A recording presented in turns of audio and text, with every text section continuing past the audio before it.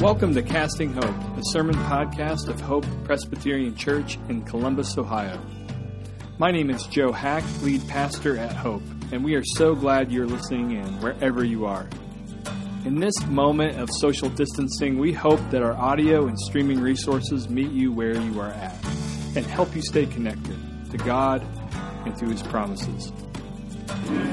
If you have a Bible with you, I would invite you at this time to turn with me to the book of Proverbs. If you don't have a Bible with you, that's totally fine. You can listen along and follow along.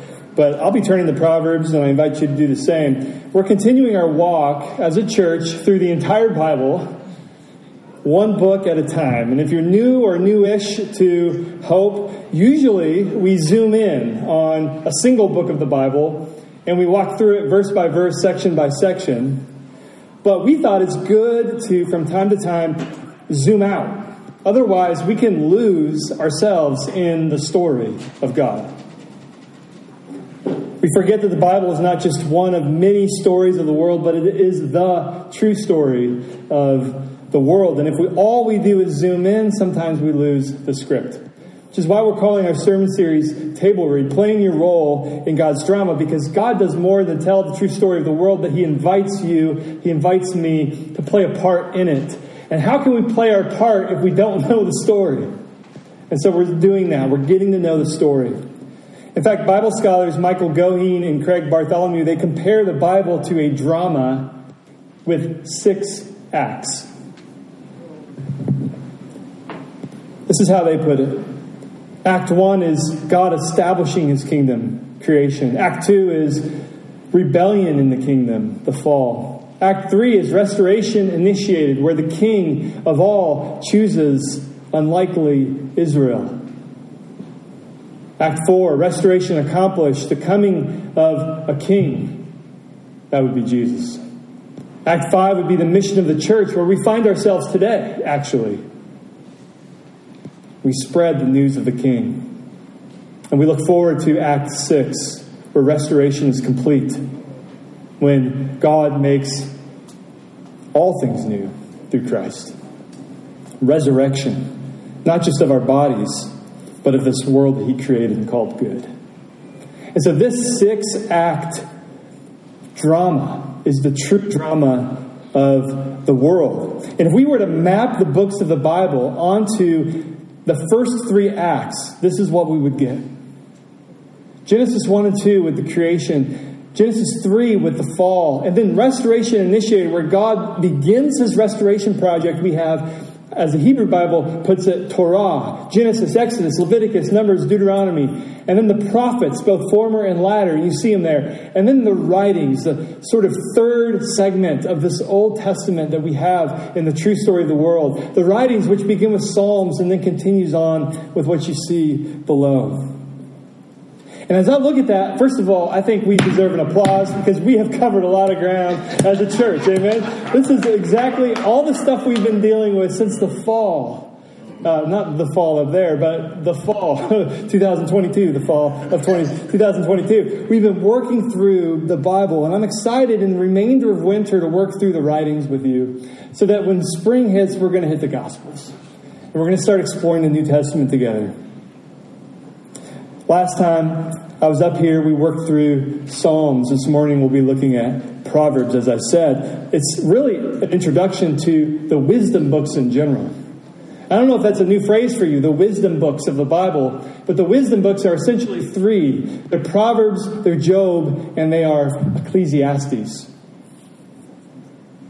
We begin this morning with Proverbs, but first let's pray. Lord, would the words of my mouth and with the meditation of all of our hearts here this morning be pleasing and acceptable to you. You are our rock, you are our Redeemer, and you promise that you will attend this word with your Spirit so that we would not just learn new information, but that we would actually encounter the risen Savior, Jesus, through His word. And Lord, we pray that by the same Spirit, we would actually see Jesus as beautiful.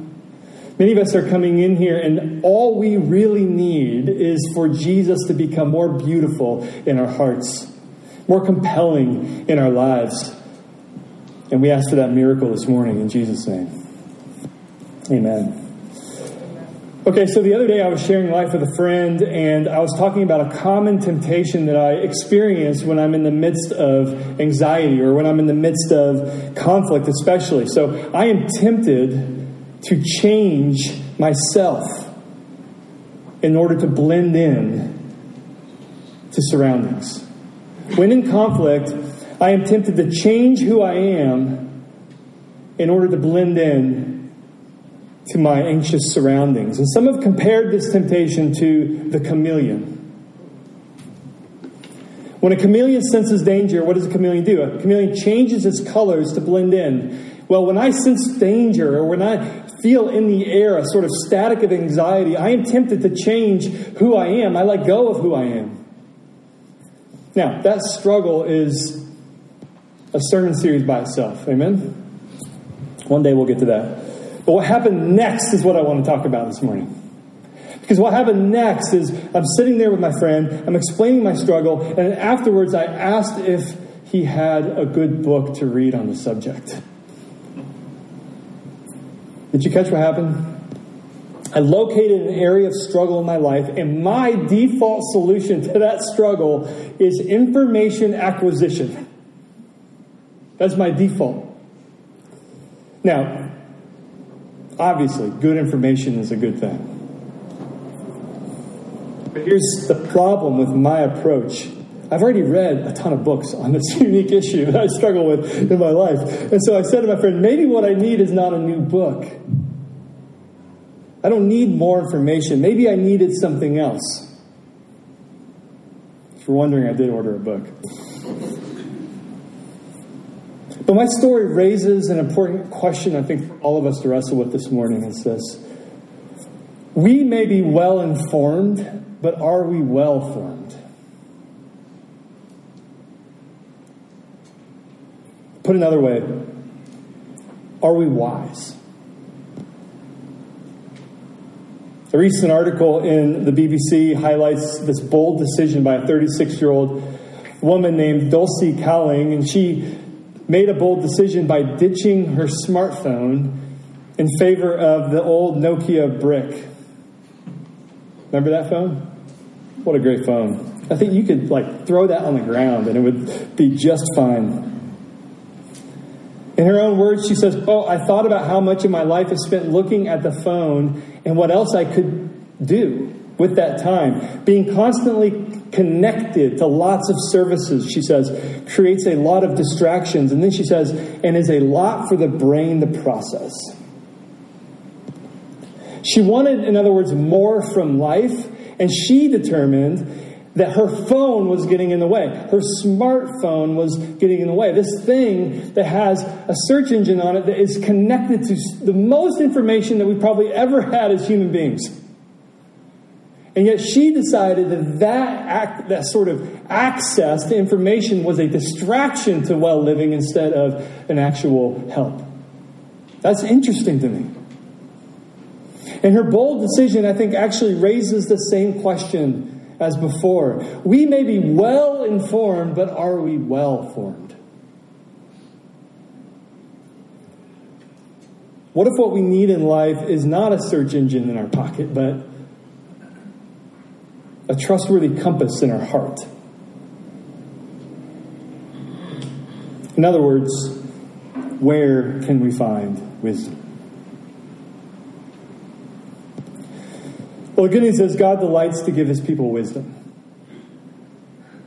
James says in the New Testament, do any of you lack wisdom? Ask God, he will give it to you. He loves giving you wisdom. It's part of the salvation package, Pastor James would say. So imagine mailing your marathoner friend a $100 gift card to Frontrunner, and when they open your letter, the gift card falls to the ground and behind them. They never see it, so they never use it. Well, wisdom is that gift card. Okay, wisdom is that gift card. We open God's gift of salvation in Christ and we say, thank you, Lord, for salvation from sin's penalty and sin's power. Thank you, Lord, for giving me hope of ultimate restoration. We can taste eternal life today. And we say, thank you, Lord. But God then says, did you get my gift card? Did you get my gift card? I also gave you wisdom. I didn't just rescue you, but I actually gave you wisdom. And too often, we've dropped it in the back of the back seat. We know God delights and longs to give us wisdom because God didn't just give his people one book of wisdom, but he gave us 3. Job, Proverbs, and Ecclesiastes. And not only that, but God called Israel to be a light to the world. This is a major theme we've been talking about already with the first Old Testament books, is that God called Israel in Act 2, after Act 2 and Act 3 to what? To be a light to the world, to initiate this rescue mission, what one writer, Sally Lloyd Jones, calls God's secret rescue mission. And God, in kind of in a mysterious and inexplicable way, calls ordinary people, Israel, to do that, to be that light. And so Moses tells Israel in Deuteronomy 4:6, observe God's word carefully, for this will show your wisdom and understanding to the nations, your wisdom, who will hear about all these decrees and say, surely this great nation is a wise and understanding people. God delights in giving wisdom. It's part of his rescue mission. And so what is it? Well, I can't improve on Jack Collins' definition. Wisdom is skill in the art of godly living. This definition has 3 ingredients in it. Each are important. Wisdom is an art. It's not a mechanical process. Living well in this world, like the arts, requires humility. It requires experience. It requires attention. It's like learning to drive a manual transmission in the snow. Yes, there's other manual drivers out there.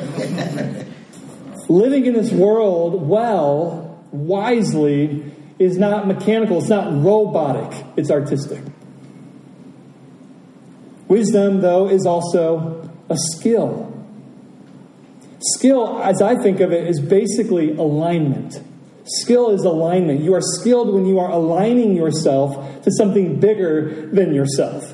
So I become a skillful swimmer, right, when I align myself to the givenness of water and to my own biomechanics.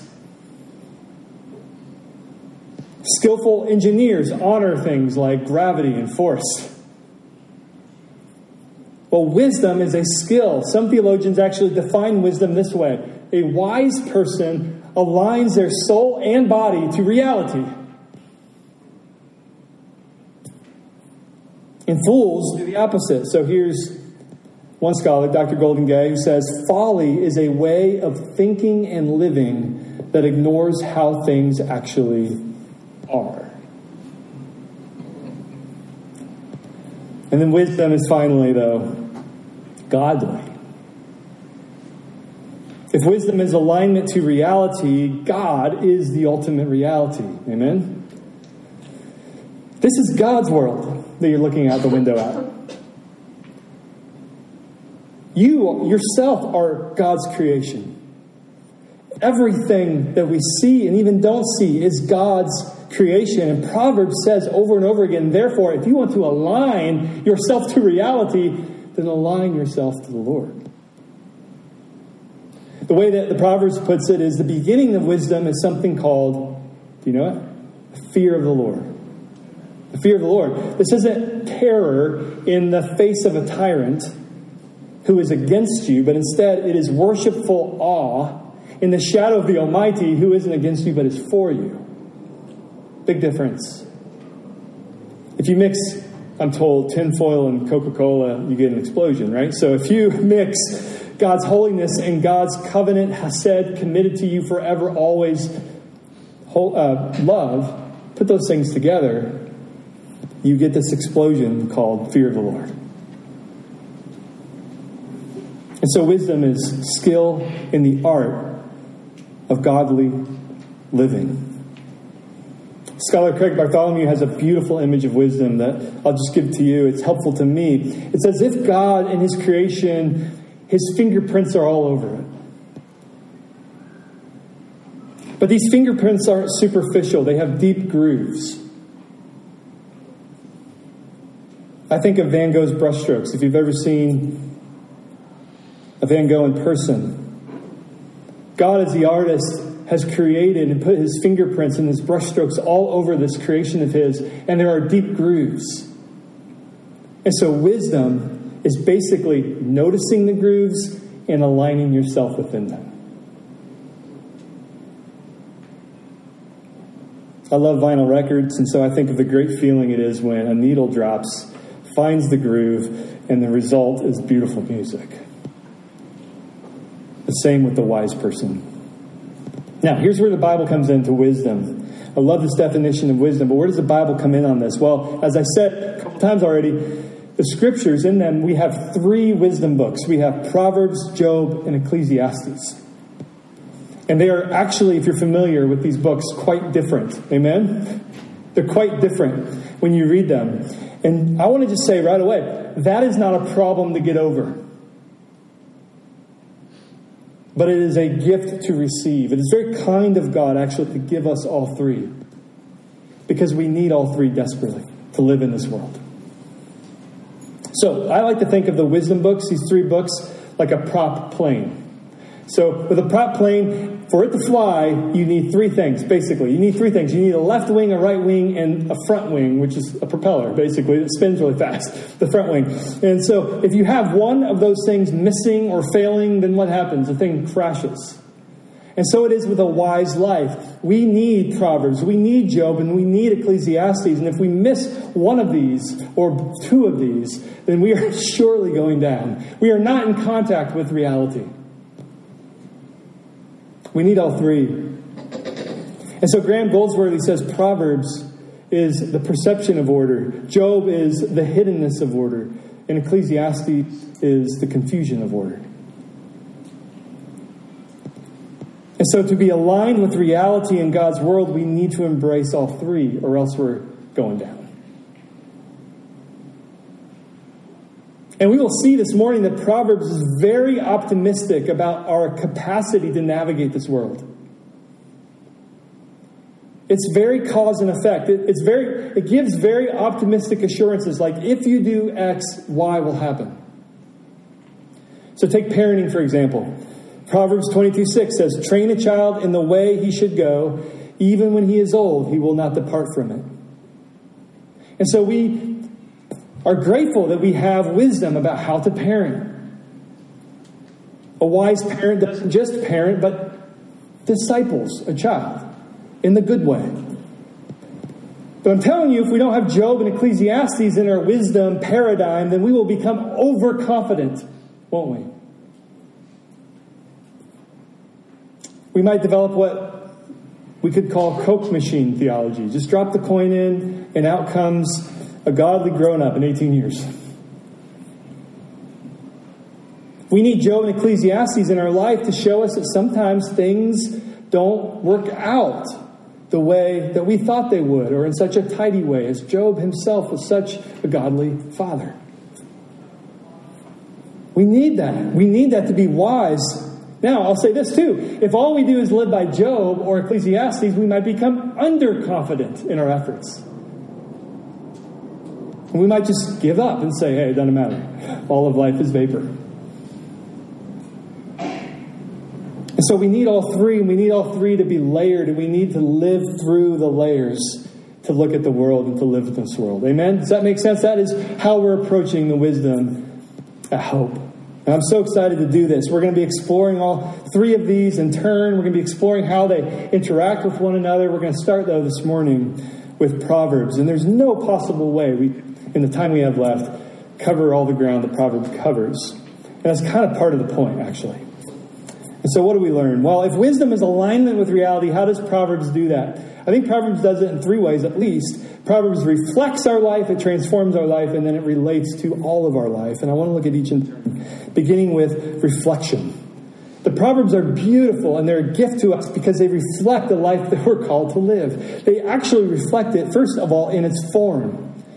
So scholars point out, here's one, I think, kind of lovely outline from a commentary of the book of Proverbs. And if you want to read Proverbs on your own, which I recommend, take a picture of this or take some notes. This is a great way of understanding how it's formed. And scholars will point out that 7 in the Bible is a significant number of completion. And so we have here 7 collections of wise sayings for God's people. Awesome. Love it. Now, I share this, though, because this is about as organized as Proverbs gets. Okay? This is about as organized as it gets. Years ago, I preached a sermon series. Maybe some of you were here for this, on the book of Proverbs. And I did what most preachers and most teachers do, is they sort of divide the Proverbs out in different topics. And so you took something like parenting or something like speech or something like money, and then you basically have a filter and you run all the Proverbs through the filter. You shake it out, and whatever Proverbs fall out underneath is what you preach on. The whole time we're basically, at least as a teacher, saying to God, I wish you were as organized as me. Lord, why didn't you organize these by topic? Sorry. No laughing aloud when you preach. See, God didn't organize the Proverbs in neat, tidy topics. It kind of comes at us chaotically. It kind of comes at us randomly as you read them. And some Old Testament scholars, and I love this, ask, hey, is this on purpose? Because life in this fallen but good world is not organized and tidy as it comes to us. Amen? And so the Proverbs come at you at a way that life comes at you. And this means there is wisdom in not just the words of Proverbs, but even the very form of Proverbs. If you do want a list of themes that Proverbs touches on, just by way of sort of overview, here is what one expert, Bruce Waltke, summarizes it as. And you can just take a look. You won't read the whole thing. You just take a look.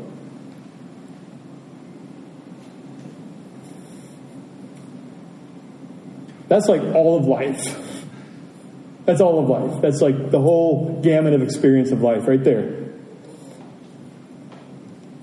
But each of these topics, as you look at them, they kind of come at you in the book of Proverbs like candy comes at you after you bust the piñata. It's as if God is saying that's the way life is. That's the way life is. And wisdom is taking it as it comes. I think secondly, though, Proverbs reflects life with its characters. Its caricatures. So, Bruce Waltke again says Proverbs has a royal texture to it. A royal texture. In a way, you read it and you get the sense that it's modeled after sort of wisdom for royalty, leaders. But when you read the book of Proverbs, when you read the wisdom in our Bible, something starts to happen. You realize that the Bible, in a way, as some people put it, almost subverts the genre of royalty wisdom. Because as you read closer, you realize it's not just for kings, but it's for children. It's not just for boys, but for girls. It's not just for fathers or from fathers, but for mothers and from mothers. It's not just for men and from men, but for women and from women. And so despite all the ways that Proverbs 31, for instance, has been used, I think, to shame women, one commentator I read writes this: the striking image of the valiant woman of wisdom in Proverbs 31 undermines the male and regal associations of wisdom in most ancient cultures. Because wisdom's source is Yahweh, the Lord, it is freely available to all his people, male and female, rich and poor. Proverbs reflects all of life. But Proverbs doesn't just reflect all of life. Proverbs transforms our life. It's meant to transform our life. So God wants us to read these Proverbs, memorize them, speak them to our friends and family. God wants us to chew on them. God wants us, in other words, to live in the world of wisdom, so that what happens? So that we actually start to desire wisdom. This is similar, if you were with us, with the Psalms. Remember, we talked about the Psalms and how the Psalms aren't just expressive. They may even be primarily formative. The analogy we used, if you remember, was often we come to the Psalms like clothes in a closet, and we ask our clothes, what is uniquely expressive of how I feel today? And so, I don't know, happy, joyful, so we put on something colorful, what have you. And that's how we approach the Psalms. We flip through the Psalms and we say, what psalm uniquely expresses how I feel today? And as I said, we picked like the one psalm that we always pick, leaving out all 149 of the other ones. Well, the Proverbs actually function in a very similar way. We're meant to sort of live in them, especially when they rub on us and chafe on us in different ways. Why? Because over time, God, by His Spirit, wants us to desire the life of wisdom as we eat the Word. It transforms us from the inside out. So in Proverbs, you actually encounter two basic groups of people, the wise person and the fool. And so one commentary I read helpfully divided these two categories even further. Under the wise, you see the upright and the righteous and the diligent and the generous. And then you have the simple, which is someone who's maybe a youth, somebody who's eager to be wise, but not there yet. But then you have this other person, the fool. And in subcategories of a fool would be the wicked, the lazy, the stingy, the mocker, the sluggard. Each of these probably deserve a sermon, but my point here is that as you encounter these characters in the book of Proverbs, they work on your heart. You want to be the wise person. You long to be the person who is generous and diligent. You long for that. And then conversely, you don't want to be the fool. And then what happens? That spills out into little micro decisions in your day. When I read Harry Potter, it's not just entertaining. It's actually formative. It actually shapes me. That's what good books do. It doesn't have to be that book. Good books shape you. So the Potter books, for instance, shape me into the kind of person who wants to be like Hermione, who wants to be like Neville. Okay? Neville, who in book 1, this is kind of a spoiler, I am sorry, but when Neville stands up to his friends because it's the right thing to do, I'm like living my life, and I'm like, I don't feel like standing up right now because it's the right thing to do, but then I remember Neville. God bless him. And saying it the other way around, like there are days where it's like, let's not be like Draco right now. How about in my interaction with my colleague here, I live like a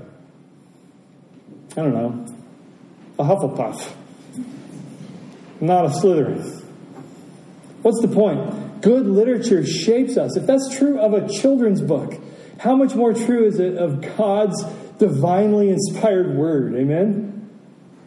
Like the Psalms, again, like the Psalms, Proverbs are meant to shape us. God wants to shape you into a wise person. And so read the Proverbs. He is more committed to shaping you into a wise person than you even. Which takes us to our final point. The Proverbs relates to all of our life.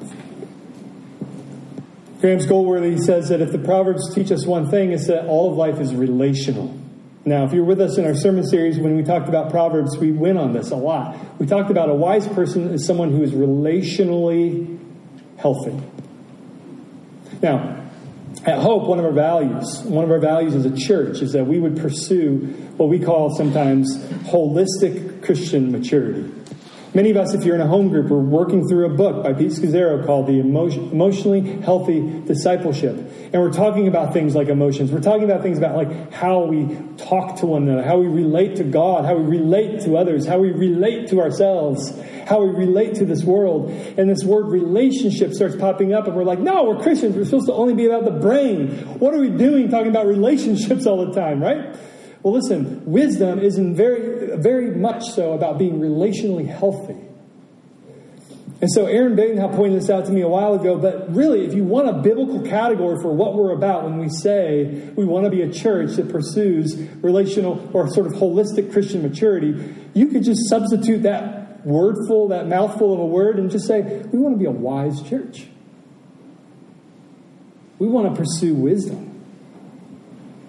We want to pursue wisdom, and then, we want to be on mission with our wisdom so that the world looks at hope and doesn't conclude that, okay, here's a bunch of righteous, sort of stingy people, self-righteous, stingy people who are mean, but instead are like, oh my gosh, like, what's going on there in that community or with that person? And that's Deuteronomy 4:6. What kind of nation has such wisdom? That's the mission of the church. Do you see it? And so we as a church want to pursue relational health. In other words, we want to pursue wisdom. And so what I'm going to do as we close out is essentially just sort of riff out a ton of Proverbs that I think sketches for us a life of relational health. And we'll start with our relationship to creation. This amazing thing that God spoke forth and has his fingerprints all over. I think because God made the world, we can explore it and we can get to know it. By wisdom, the Lord laid the earth's foundations.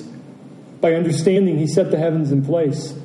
By his knowledge, the watery depths were divided and all clouds let drop the dew. Who studies the world for college right now? Who's in the sciences? Who's in any kind of basically all of college is basically exploring God's world. When I pray for my kids before we drop them off at school, Lord, would you be with my boys as they study the world that you made? As they learn about your creation. The righteous care for the needs of their animals, but the kindest acts of the wicked are cruel. And so our knowledge of the world should not be dominating. Our knowledge of the world, as we learn about the world, as we learn about creation, we don't do that so that we master it or somehow, but we stay humble and we actually steward the earth like we would care for our Labradoodle.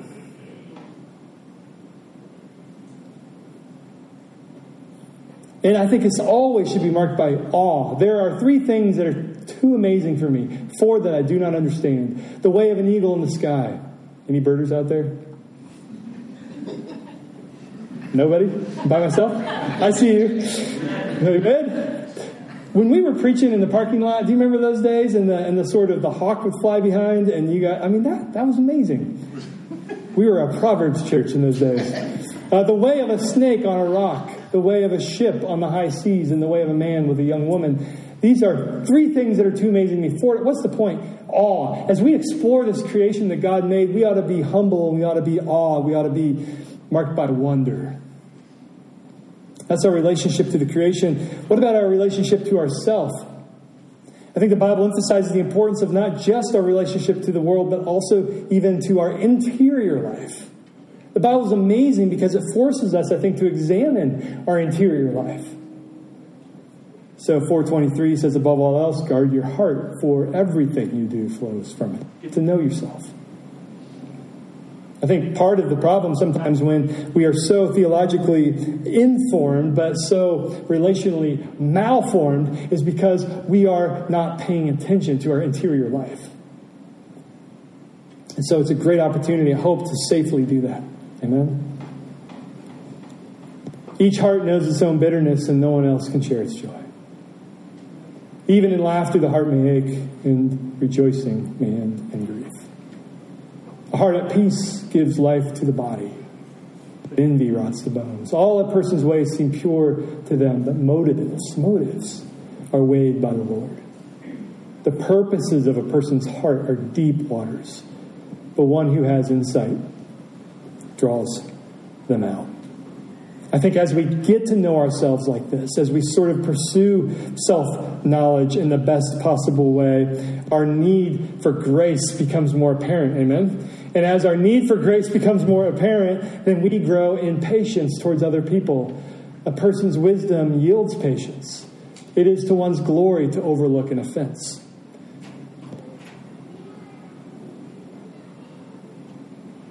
Do not say, I'll pay you back for this wrong. Wait for the Lord, and he will avenge you. And so reactivity, this thing called reactivity, where somebody does wrong and you just have to react. You know, as we sort of get to know our interior life, we sort of grow in patience, don't we? And the grace that we knowingly need and receive from the Lord, we start to extend to other people as well. That's wisdom. That's relational healthiness. And as we grow in that, we grow in our emotional intelligence as well. Do not answer a fool according to his folly, or you yourself will be just like him. Verse 5. Answer a fool according to his folly, for he will be wise in his own eyes. Which is it? Don't answer them or answer them? Which is it? Remember, the Proverbs come at you like life comes at you. And so suddenly we're asked, hey, what is the wise thing to do in this moment? And we ask the Spirit to guide us. If anyone loudly blesses their neighbor early in the morning, this to me is great, because this is like when you tell somebody when they got a terrible diagnosis, like, it'll be okay, and here's the Bible verse. If anyone loudly blesses their neighbor early in the morning, it'll be taken as a curse. Okay, so you're blessing them. What's wrong with that? You're saying a blessing to them. But you just woke them up. That's mean. That's not thoughtful. Okay, so being relationally healthy is understanding when to bless somebody, when, sort of just let someone sleep in. Amen?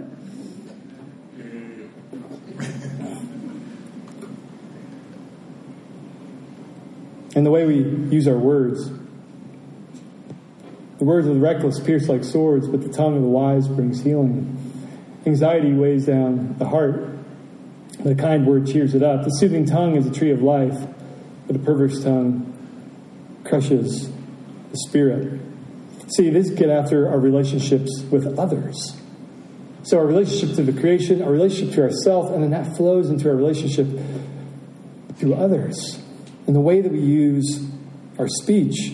Healthy relationships are marked by careful speech.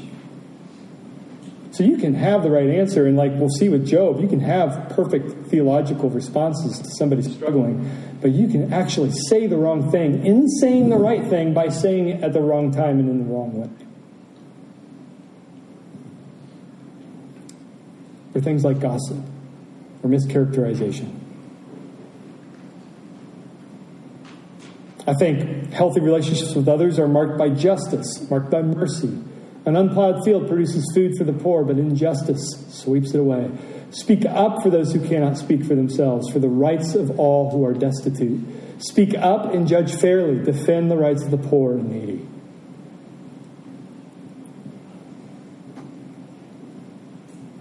Healthy relationships are marked by honesty and by constancy. One who has unreliable friends soon comes to ruin, but there is a friend who sticks closer than a brother. Wounds from a friend can be trusted, but an enemy multiplies kisses. And so our relationship to others, relational health, and then finally we sort of end where wisdom begins, which is our relationship to the Lord. Proverbs states that we will never be truly wise until we have a relationship with God. And here are a few verses that get at that. The fear of the Lord is the beginning of knowledge. The fools despise wisdom and instruction. 2:6, for the Lord gives wisdom. From his mouth come knowledge and understanding. 3, 5, and 6, trust in the Lord with all your heart. Lean not on your own understanding. In all your ways submit to him, so he will make your paths straight. And finally, blessed is the one who always trembles before the Lord. God is big, but whoever hardens their heart falls into trouble. Friends, a heart that is soft before the Lord is a heart that is on the path to wisdom. Wisdom is being in touch, not just with reality, but of course being in touch with the source and sustainer of all reality himself, the Lord. And if this was true of the Old Testament believer, how much more true is it for us who have seen wisdom in the flesh? Jesus. Who, as is pointed out, was not just prophet, priest, and king, but was also wise sage.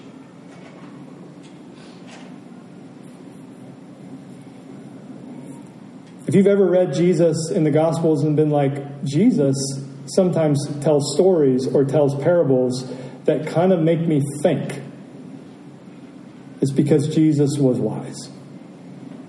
It's because Jesus lived well in every relational vector. Jesus lived well in his relationship with his creation that he made. He was in the groove, firmly, in the groove of his own fingerprints. He was also living well with others by bringing flourishing to every person that he encountered.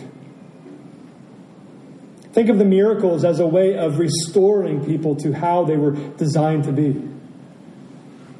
Not just as sort of these brute, look at me, I'm a magician, I can do awesome stuff. Like sometimes we approach Jesus' miracles that way. We're like, look, he's proving his divinity. Now certainly he's divine. But I think his miracles ought to be looked at more as someone who is saying, I am bringing restoration to the creation. I'm showing you a preview of that final day when I make all things new. Jesus is wise. He is in perfect relationship with others, and he is in perfect relationship, of course, with his Father. Not just obeying his Father like a robot, mechanically obeying the law, but with wisdom and with beauty. When you see Jesus and we say and confess that Jesus was without sin because he's God in flesh, and when we see his life and we see his obedience, his sinless obedience, who among us says that is some ugly self-righteousness there? Nobody. Instead, what do? We are in awe of how beautiful Jesus is. And we notice that people who are broken by society and broken by their own awareness of sin are like clinging to him and will not let go. They love Jesus. A wise person who is wise in all of their relationships, even in a good relationship with the Lord, is beautiful. And what else? Jesus not only lived a wise life, but in dying for us on the Roman cross, Jesus shines forth true wisdom, shaming the wisdom of the world. Paul says, this is the wisdom of God. And if the scholars I read are right, and I think they are, then what we see even in the cross is a uniting of you with God so that we can have a relationship with the Lord, which is ultimate wisdom. At the cross, Jesus dies for us and brings us near to God so that we can have rest, so that we can have forgiveness, so that we can have a full assurance that we are in relationship with God and that he is for us, that he is our friend in Christ. And so if your trust is in Jesus, the truly wise one, then listen, his wisdom is your wisdom. See, the wisdom we crave is already ours if we are in Christ. I read recently that the Christian life is just basically realizing we're already in the room that we're trying to get into.